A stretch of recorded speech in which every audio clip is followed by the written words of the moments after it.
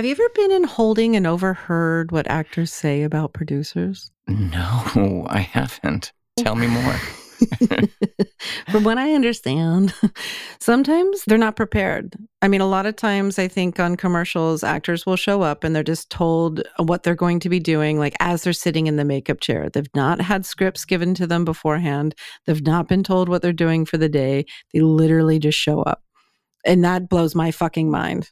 It's one of my biggest pet peeves when I hear that talent are kind of treated like second-class citizens or like an afterthought. Or they're lucky to be there. I've literally heard this from on the client side. I'm not going to say, yeah, they're lucky to be here. But like these people are career professionals, right? They are fully trained. They do this. So many of them that we work with do this for a full-time living.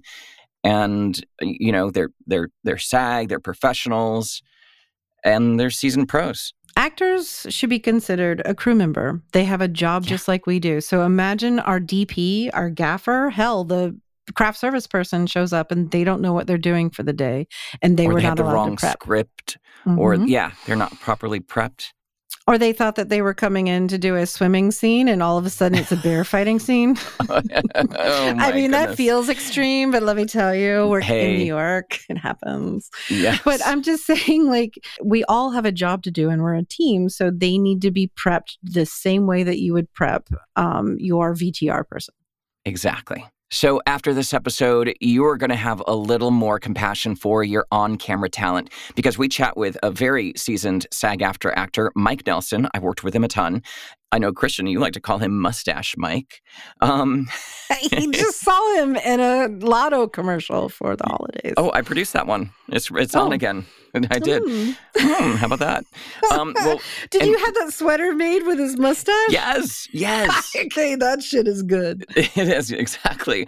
We talked to Mike about what he needs as an actor to show up on set and feel prepared and confident and be able to do their best work. We'll also learn how the shift from union to non-union work has affected him and others like him. And for our actor friends who are listening, some insight into how to audition properly so you can book the job. So stick around.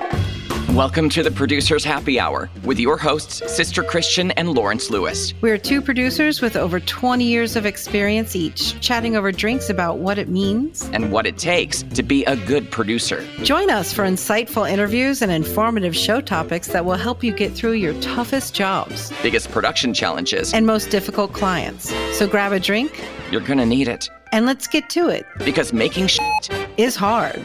I need a drink today, Christian. What about you?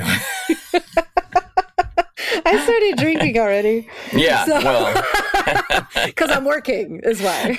Okay. I'm not working, and so that makes me want to drink a little more. Thanks for joining us, everybody. We're back with our Meet the Crew series. We're interviewing an actor. I know, which I'm very excited about because I recognize him. When he popped in, I was like, oh shit, I've seen him a million times. And we all really need to understand that actors should be treated as well as we treat our crew. So today we're chatting with actor Mike Nelson. Mike, welcome to the show. Hi, everybody. It's a pleasure to be here. This is awesome. Are you enjoying a drink with us for happy hour? I'm having a little morning coffee right now, so very good. Poo. Is there something in it? We're not telling. Half and half, or it could be Goldschlager. Something. Holy cow! Yes. What are you drinking, Christian? Well, today I'm drinking some Rabbit Hole Kentucky Straight Bourbon because it's 12:05 at recording time, and I feel like I have met my match. Today, I have a classic hot toddy. It's fall, right? It's autumn, and it's time for a warm little whiskey drink. And it's so easy. Yeah. I'll put the recipe in the show notes as usual. Heat up a little water, add a little whiskey, a little honey, a little lemon. It's good to go. It's hoodie weather, so I'm very excited that it's finally gotten a little chilly in Los Angeles. It's great. I love it. Let's dive in. But first, if you want to stay updated on our latest episodes, get our delicious cocktail recipes. That's most important. Plus some of our helpful producer hacks that we've learned over the many years we've been doing this. Join our newsletter. Now, I know what you're saying. Not another fucking email thing, Sister Christian. But don't worry. We won't do anything weird with your email address, probably. You'll just get a couple of emails a month from us full of great info. Sign up at producershappyhour.com. Now on to our interview. Mike is a union actor that was born and bred and schooled in the Hoosier State. Spent some formative years waiting tables, taking Second City classes, and doing storefront theater in Chicago, which is rough streets, everyone. Rough streets, yes. But he's lived in LA since 2005 and has gone on to do over 80 national union commercials, which is amazing. Numerous feature films like The Mortuary Collection and Bullitt County, recurring roles on Blackish, and an upcoming Apple Plus show called Shrinking with Jason Segel and Harrison Ford. Welcome to the show, Mike Nelson. Yes, hey, welcome. So nice to be here. What an intro. Thanks, guys. Absolutely. So give us a little background on you. You know, as a young kid, at what point did you realize you wanted to be an actor? I am what they call a very late bloomer. Those are the best kind, my friend. Sexually, for sure, late bloomer. I was raised Catholic, so I had a lot of guilt growing up. So I was scared of everything. Maybe. Everything was, you're going to hell. My first acting class I ever took was my sophomore year in college. I was actually petrified to be in front of people. As much as I was nervous and I would dry heave in these acting classes and stuff, I also got that little spark of like, wow, this is crazy. I'm kind of overcoming this fear, but I also really enjoy playing pretend as an adult. So moved to Chicago with a theater degree and just, did the same thing. Did Second City, waited tables, did theater with my buddies. And again, never thought this is a career choice. It was something fun that I liked to do, and started a sketch group called Dry Hump Comedy in Chicago that we brought out here to LA. And it was just my favorite kind of comedy. Yeah, it was kind of, we called it aggressively inappropriate sketch comedy. So it was very, very fun. Love it. Spent pretty much all of my 20s and early 30s doing this. I moved to LA when I was 30. Like, again, didn't move out here saying like, I have $20 in a dream. I had friends out here. I got my job transferred. I had a day job, so I got that transferred out to Los Angeles. Luckily, the first time I started auditioning, I was like 32 years old. Started booking stuff kind of straight away in the non-union world, and then joined the union when I was 33. So late bloomer in that sense of like, you hear like, he moved to LA when he was 30? Why? He's a grandfather. Well, follow-up question. Do you remember the first commercial that you booked? I actually do. It seems total bullshit, but this is legit. Well, I can't wait. First audition, non-union spot for, I think it was like a Sam's Club. It was like a big box store audition, and it was for Christmas time. And this is like the fall of 2007. I go to this place, and again, I've always had imposter syndrome. I started late. I walk into this place. It seems like everyone knows each other in the audition room. It's packed. There's a million rooms going on at once. And I'm just in the corner, seriously, like flop sweating, dry heaving, like panic attack, super anxiety. Like, what am I doing? I've made a horrible mistake. I walk into the audition, and it's one of those where it's just a reaction. They're just, someone's doing something on the foreground, and you're just someone that reacts to it. I do that. I walk out of there, huge relief, like, oh my God, I made it through this audition. The next day, my agent's like, you got a call back. And I'm like, what? For that? For what I did yesterday? Awesome. Go into the callback. And it was a group callback. Director's there. And the director didn't really tell us what to do, but he said, don't do these things. He gave us a list of like, just don't do this. There's a couple on one side of the stage, and then there's me and another actor over here. And as soon as the director yells action for our callback audition, the actor I'm with does everything we were just told not to do. So I'm like, in my head, I'm just like, oh my God, this guy just blew it. We're dead. He's going to yell at us. Walk out there totally defeated, like, that was my chance. It's over. I'm going to just go back to Chicago. It's over. But then, I get the call like, you're on a veil. What's a veil? Oh, it means you're like, you're in the finals. You're kind of down to whatever. And I'm like, yeah, but the guy next to me. And so I learned that was my first thing. I book my first audition, first callback. I book it. Oh my gosh. And got to go shoot that in like Palm Desert or something. Was my first experience in Los Angeles on an audition. So I learned that. You book your first audition? That's amazing. Yeah, which is so stupid. It's crazy. One in a billion. But I also learned that you can kind of shine even if someone else doesn't in your audition or callback. Mm-hmm. And I learned that in my first audition, which was very lucky. I think that I learned that lesson of you never know how you're going to book or what you're going to book or why you're going to book. So just do your work and fingers crossed. I think it's just fascinating that, like you said, you didn't come out here with stars in your eyes. You just loved this thing that made you a little nervous or petrified. And what's coming through is like this pure talent that you have inside. Been in many audition rooms where I see you come in as you, and that's just it. And here I am. I'm Mike Nelson, and lo and behold, you get booked.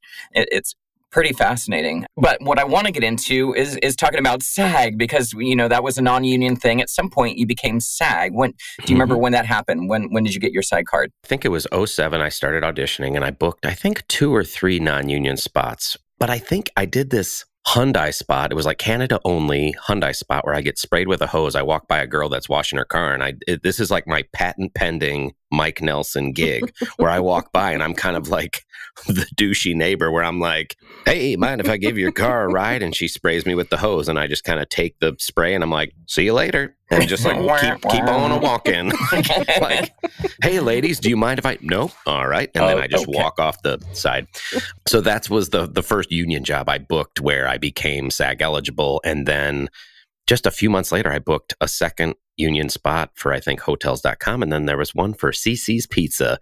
And that was the one where I had to go and plop down my money and do that. I was a must join. So I had to, in the span of, I think, like 6 months, where I went from non-union to, oh my gosh, I'm putting down a couple G's. Yeah. And I'm getting my SAG card, which was just the most exciting thing in the world to be like, I cannot believe I'm doing this. And I'm doing it through commercial work too. You know, if you move to New York or London or Los Angeles, you're not like, I'm going to go become the king of commercials. Like no one. No. Everyone wants to do film and TV and all that stuff. Yeah. Do these really sexy, cool jobs. Commercials is where the money is. Exactly. Where it's like you can support the rest of your acting career by, you know, making money through voiceover or background or all of this stuff. And I learned that kind of quickly from auditioning, where I was like, this is amazing. I can pursue other things from the money I'm earning from doing, you know, commercial work, which was really cool. Exactly. What does being SAG mean to you, or now SAG-AFTRA? There's a lot of stuff going on with unions and non-unions, but what does it mean to you? Is it something it seems like you do cherish? Yeah, I really do. And I had to learn to cherish it more and more, because it was very exciting to, you know, plop down that money and get your SAG card and be like, holy cow, I am in the same union of all your favorites and all these people that have blown you away your whole life. And just learning about, you know, the reason SAG came about is actors of the day, the stars of the day were like, man, all of these other actors are getting treated like dog shit. We need to come up with something to protect you. So right away, I wasn't really involved on that front. I was just like, holy cow, I'm a card-carrying member with, you know, Julia Roberts and, you know, George Clooney and like Don Cheadle. We're peers. Yeah, exactly. Right when you walk in we're the door. The same, right? Everybody, right? Totally. Yeah, totally. Right, like equity. Yeah. So that was just really exciting. But it took me years to kind of understand like what it really means and why it's so important. So over the years, once it starts becoming your career and not just like a hobby or something you're hoping to get, it became my career, where I was consistently making my living, and I quit my day job because I was consistently booking work over, you know, a decade, where I was like, I need to know a little bit more. And I took that thing of like, I need to take some steps towards my own union. I'm part of this organization and I got to do my part in learning like, what the hell? Why is it important? Why should I belong to this group? Is it perfect? No organization's perfect. I have a lot of peccadillos and qualms about it. But the alternative, since I've lived on that side and I've booked non-union work, the alternative to union work is just so distinct and black and white. It's not good. The union is what we have, so we have to improve upon it and make it better, because as an actor, it's like you are protected. You have an organization that has your back. If you get treated shittily, or you get asked to do something unsafe or unsavory, or if they screw up your pay, if you're non-union, there's no real avenue for recourse. There's nowhere to go. At least with SAG, there are options, and you have this backing where you know you have this group that will go to bat for you. Yeah, and I always looked at union jobs as like, for us as producers, now we have a set of rules. And you know what? It levels the field. It means that we follow these. Everybody knows what to expect when they show up, that there'll be breaks at a certain time. And if they're not, then there are penalties. We as good producers should not be defensive, because it's just guidelines for us to use. And if you're not doing them, then they're rules. Exactly. Just a set of standards or rules. Exactly. Yeah.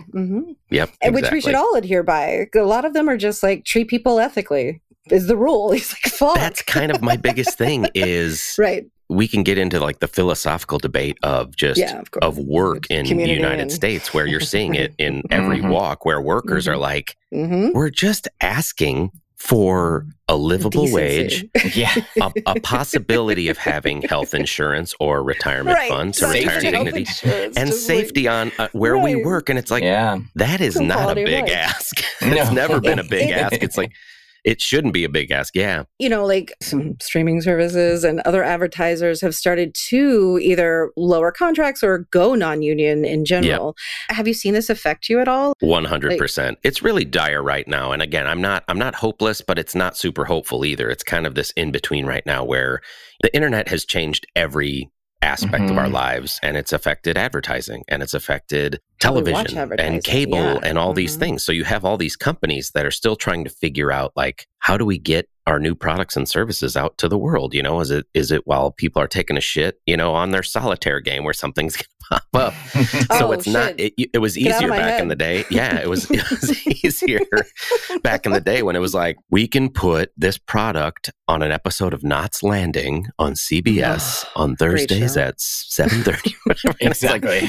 And we know that 11 million people are going to see it, where now it's the Wild West. So as an actor, I'm just hoping that we can just remain part of this ecosystem. And right now, it's just really tough for everyone. Everyone I talk to in the ecosystem, you guys included, it's like producers, advertising agencies, casting directors, managers and agents and actors. Everyone is feeling this push down from the top of, we want more agility, more flexibility. We want the ability to take this thing that we shoot and carve it up and put it on a million things for this very low price, for this price that is very difficult to do. So we're as actors, we are very low on the food chain. But my hope is that there can be kind of a little bit of a rediscovery and a pushback of the human element of all of this that goes into making advertising good. Right now, I think we're at this point where too many brands, and this is just my opinion, think that advertising is disposable and they just need to get their name out there. They just need to let you know that Sonic is still a restaurant that you can go and get burgers for $5.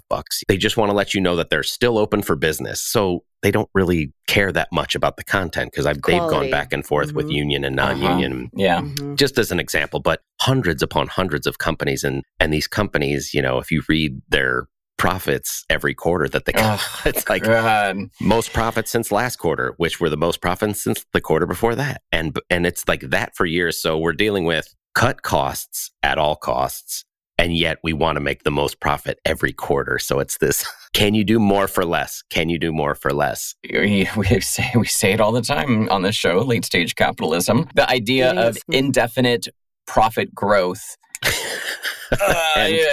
Coupled with cost cutting. Right. It's just like, I don't understand how that's supposed to be feasible. Actors, the crew, the directors, the producers, the drivers, everybody involved in advertising. It's like everyone just wants a livable wage and to be treated like a human being. These companies did that for decades. That's the thing. I've kind of had this like epiphany of, that ship has sailed. We can't do that anymore. We can't pay people livable wage like we did in the 70s and 80s and 90s. And I'm like, but you did do that for 30 years straight. And your companies were still profitable. The CEO still made an obscene amount of money. Your shareholders still did well on the markets. And yet you still paid, the fast talking FedEx guy a lot of money back in the 80s. And you were fine. One advertiser, I think it was a cosmetic brand, in some article, probably on some trade magazine, was saying that we had the budget to make 2 national broadcast commercials a year. Now, in order to stay relevant in front of everybody, we have to make 50 pieces of content a month. Yep. And with that same budget. Exactly. That's the thing. That's the caveat, is the same budget. So that's the thing, is the brand, I think, just calls up the agency, and there's no agency of record anymore, which used to be. You used to have the same agency for decades with the same brands, and it was just, they didn't go out, they didn't bid out their work, but now every piece of that 50-piece content gets bid out. So it's a free-for-all, and you have a lot of these smaller, more agile companies that are newer and younger that are like, we'll do it for $1.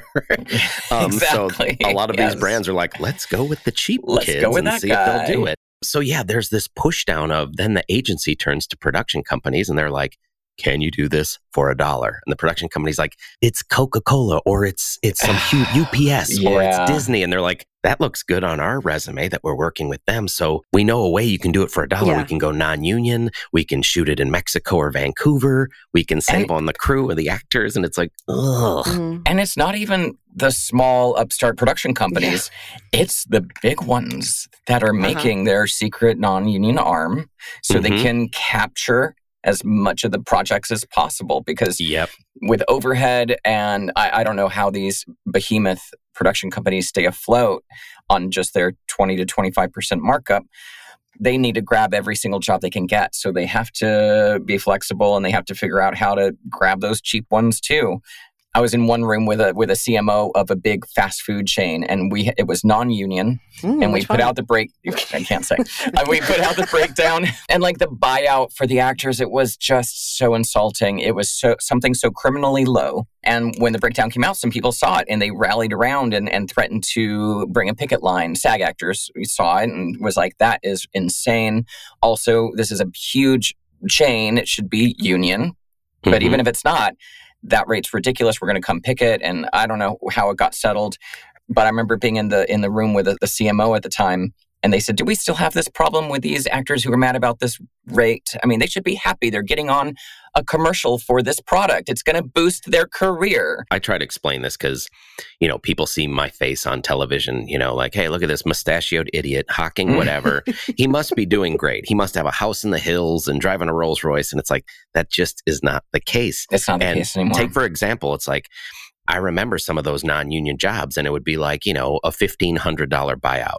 And sometimes it was for 2 and 3 years use, so it'd be like... Or in perpetuity. Yeah, in perpetuity, which should be illegal. So there's even some of those commercials which people at home should know that like in perpetuity means they can use your name and your likeness and your voice forever for a one-time buyout, which can be hundreds of dollars. And which is hilarious because we've learned now in this kind of weird... negative, everyone's kind of out for themselves. There's no sense of community now that everyone's feeling the pinch. Everyone is like, I gotta keep my doors open, or I gotta keep my lights on, or I gotta keep food on the table. Everyone's become very non-communal and more selfish, in my opinion. These are just my opinions again, but we've lost sight of, you might get that $1,500 for a 3-year buyout. So that's $500 a year you're earning, and then you give half of that to your agent or manager, some of which are double dipping, which is another thing that we could get into that should be illegal, but isn't per se. They're charging the producers an agency fee, and then they'll take another 10 or 20% from the actor's amount.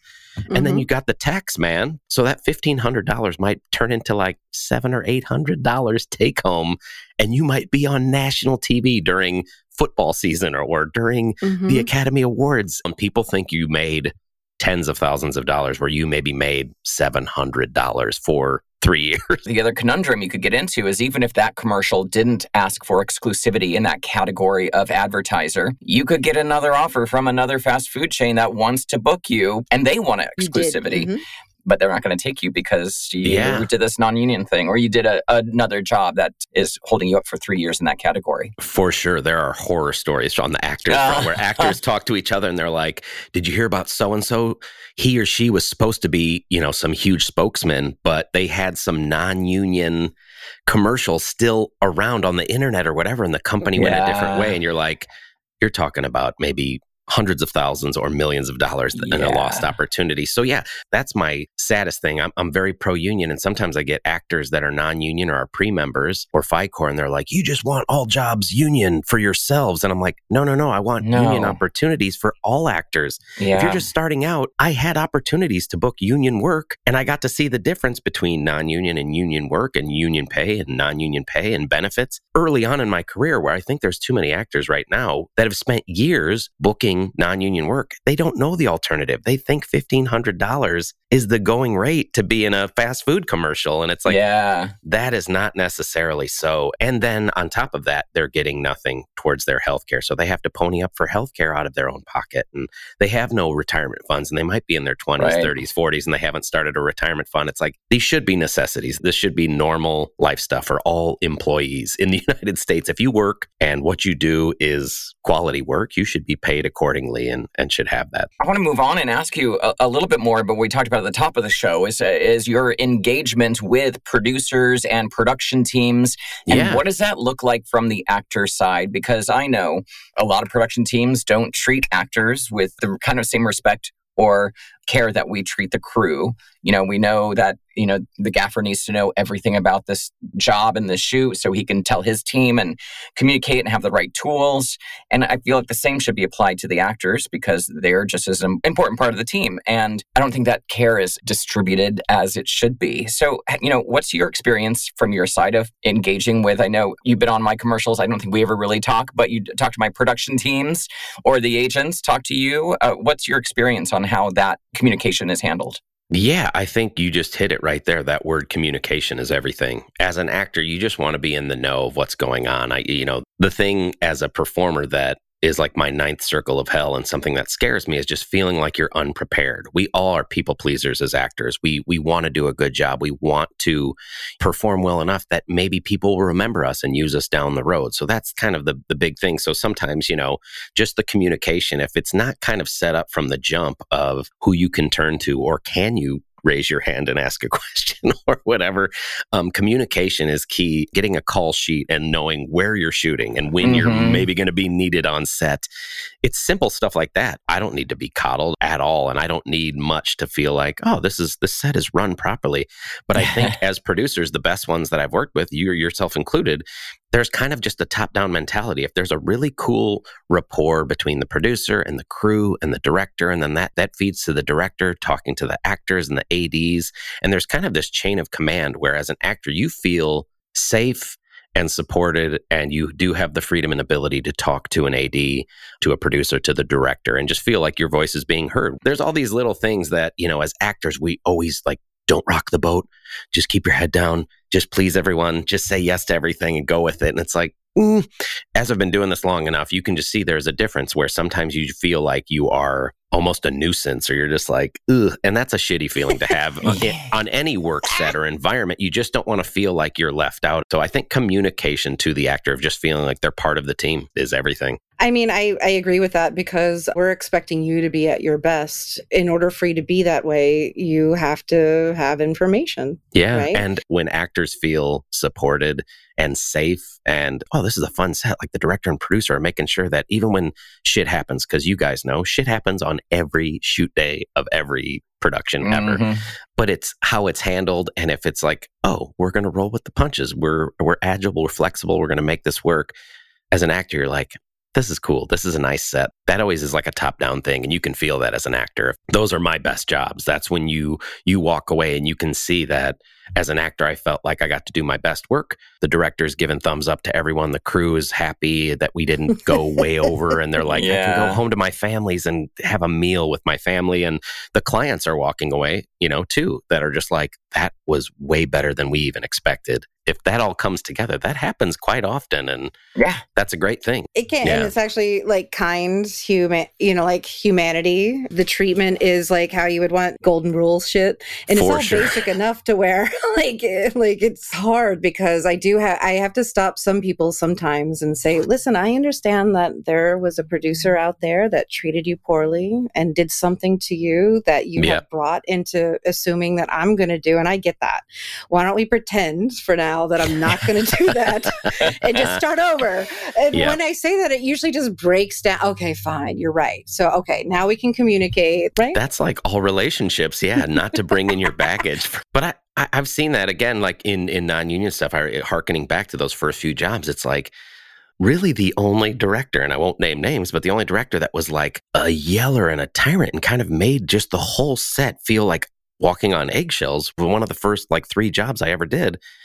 And I was like, took it as, maybe this is how everyone works. And then I realized after working, getting in the union, working all these union jobs, like, no, that person was the outlier.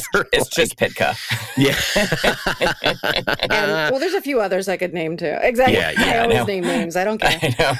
It's okay. He's never going to hire me, so I don't care. Exactly. Yeah, exactly. And the example too that I've seen just first person too, a lot of my friends do background work, and they, a lot of times they can just be treated as, second class in so many ways where it's like, you guys go stand with no shade in the sun on an asphalt parking lot, and we'll give you 2 folding chairs, and there's 60 of you, and it's like, you eat last, and all these things that have always made me feel like, oh my God, it's so, like, they're human beings that are making, a little bit of money, and they're hungry, and they need shade and bottled water, and just to be treated as such. Everyone on that set from top to bottom should be like, hey, we're all in this together. Let's do something good together, and everybody wins. Very true. So do you have any words of wisdom for young actors out there trying to get their careers going? I've learned so many things over the years. I've always prepared and taking everything seriously, even if it's an audition for a no-line, internet-only commercial. It's like, I'll spend a little bit of time to come up with some ideas of what I might do in the audition or the callback, because I think a lot of people, just going to auditions is like just kind of half-assing it. And I just know that's not going to work. And then when you are performing, just to be committed, making bold decisions and making decisions that might be wrong. And on the same side of that token is to be flexible, to be directable, because you see that sometimes. I've been lucky enough to sit on the other side of casting, helping out producers or directors that are friends of mine, and it was the most enlightening experience. So as an actor, if you can sit on the other side of the casting table, you just learn to take it easy on yourself. If you're doing the work and you're making good decisions, it's like you're doing a great job. You're doing exactly what you need to be doing, and to kind of give yourself a break, because a lot of times you don't book work, and the first thing an actor is going to do is like, you're a piece of shit. You should quit. You'll never work in this town again. You're awful, and everyone hates you. I mean, I do that when I don't get a phone call in a week. I'm like, oh my God, I'm the worst producer in the world. They hate me. A whole week. Well, usually 3 days. Usually 3 days, to be honest. But. And then if you are on set, is to not bother anyone, and at the same time observe what everyone's doing and kind of learn how a set works, and always be nearby. So if they do need you, if they do change up the shots and they're like, hey, is Mike around? And you're like, hey, I'm right here. I'm right next to set. I know that ADs, directors, producers, everyone appreciates that you're not wasting anyone's time. So you're just paying attention, and you're just, a team player, and you're right there all the time. Ready for action. So, do what you do best. It's like, again, you've heard that a bunch too, of like, not to really emulate anybody else, because you are the only person that has your life experience, and find out kind of what your bag is, and do that earnestly and genuinely, like each and every time. And when you're consistent, I think when you cultivate these relationships with casting and directors and producers, where if you show them that this person's always a pro, they're flexible. I can throw anything at them. I can put them through the ringer, and they just go with it, and they keep killing it. Yeah. There's no way you're going to go through your life and be like, I never had any opportunities. You show up genuinely as yourself. You bring some bold choices to the table, and don't be a dick. Yeah, don't be a dick is for real. Like, it's number one in everything. It's like, it doesn't matter what you're doing. Don't be a dick is, because everyone is going to remember that. If you were a dick to anyone, and I don't care who it is, everyone feels like, I treat the director and producer and the clients this way, and then I treat everyone like trash. It's like, no. The director talks to everyone on set. The producer knows the crew. If you were really talented, you could get away with that back in the day. And now people just don't have time for that. Life is hard enough as it is. The world is tough. You want to hang out with someone all day on a set? That's a big thing. Like, do you want to be a person, that people will want to hang out with all day? Yeah. Maybe on a 14-hour shoot, you better be pretty cool and be nice to be around. Yeah, exactly. Mike, you have a podcast. Yes, I do. Like a dream came true last year in 2021. I had been trying to get on my favorite game show of all time, Jeopardy, for 20 plus years. And last year, I finally got on the show, and I incredibly won 3 games of Jeopardy. So I'm a 3-time Jeopardy champ. Amazing. So after my run on Jeopardy last spring, a good friend of mine called me up, and she's like, I want to do a podcast. I'll help you produce it. You're hosting it. Let's go. Because I had been doing Zoom trivia for friends throughout the pandemic, and I've been doing game nights at my house, and I've played pub trivia for decades. And it just all came together. So we worked on it for about a year, and we came up with this weekly trivia podcast. It's called You Should Know Better, because we all should know better, and we should always be learning. That's our goal here, is like always be learning and always be on the prowl to know better. There's kind of like a 2-pronged endorphin rush when it comes to trivia. If you do know the answer, you get this little kick where you're like, I fucking know what the capital of Vermont is. It's Montpelier. Yeah. You also get this endorphin rush when you learn something kind of cool and new, where you're like, I didn't know David Lynch directed The Elephant Man. Did you know that? David Lynch, like, of all the weird stuff, directed The Elephant Man. It's one of the greatest movies of all time. So when I learn something new, I always get this like, I'm gonna remember that. That's a good one. So yeah, we have 2 people come on. They're usually in the industry, a lot of actors and writers and directors and whatnot, as well as some former Jeopardy champs. We have episodes where we have Jeopardy champs come on.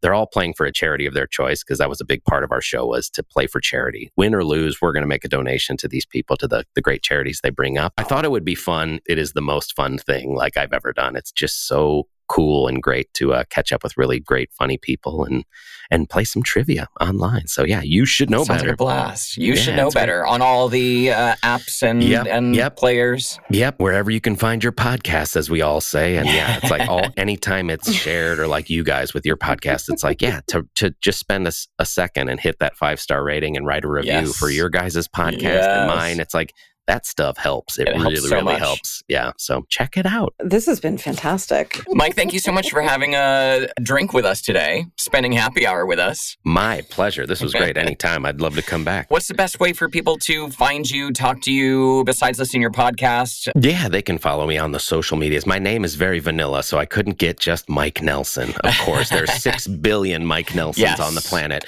So I think on social media, I think I'm Mike C. Nelson and then the number 1. So Mike C. Nelson 1 on almost everything. Instagram and Twitter and Facebook, they can find me on. Amazing. Yeah. And Lawrence, if anybody wants you, how can they get you? Oh, so many ways. LawrenceTLewis.com. For producing, voiceover work is voiceoflawrence.com. Maybe walking down the street, I don't know, Sunset and Gower, somewhere around there. I don't know. Sister Christian, how about you? I'm SisterChristianProduces.com. Anytime, just come on in. Thanks, Mike. Fantastic. Thanks, y'all. Thanks, guys. We'll see you soon. Thanks, Mike. Bye, all. Producers Happy Hour is brought to you with the help of the handsome Christopher Daniels, who is a design and branding specialist, and Brendan Russell at podlad.com, who is our fabulous editor. If you enjoyed this podcast and want to dive deeper, subscribe to our listeners' newsletter. Simply go to producershappyhour.com to sign up. Thanks for listening, and remember, enjoy happy hour while you can. Because making shit is hard.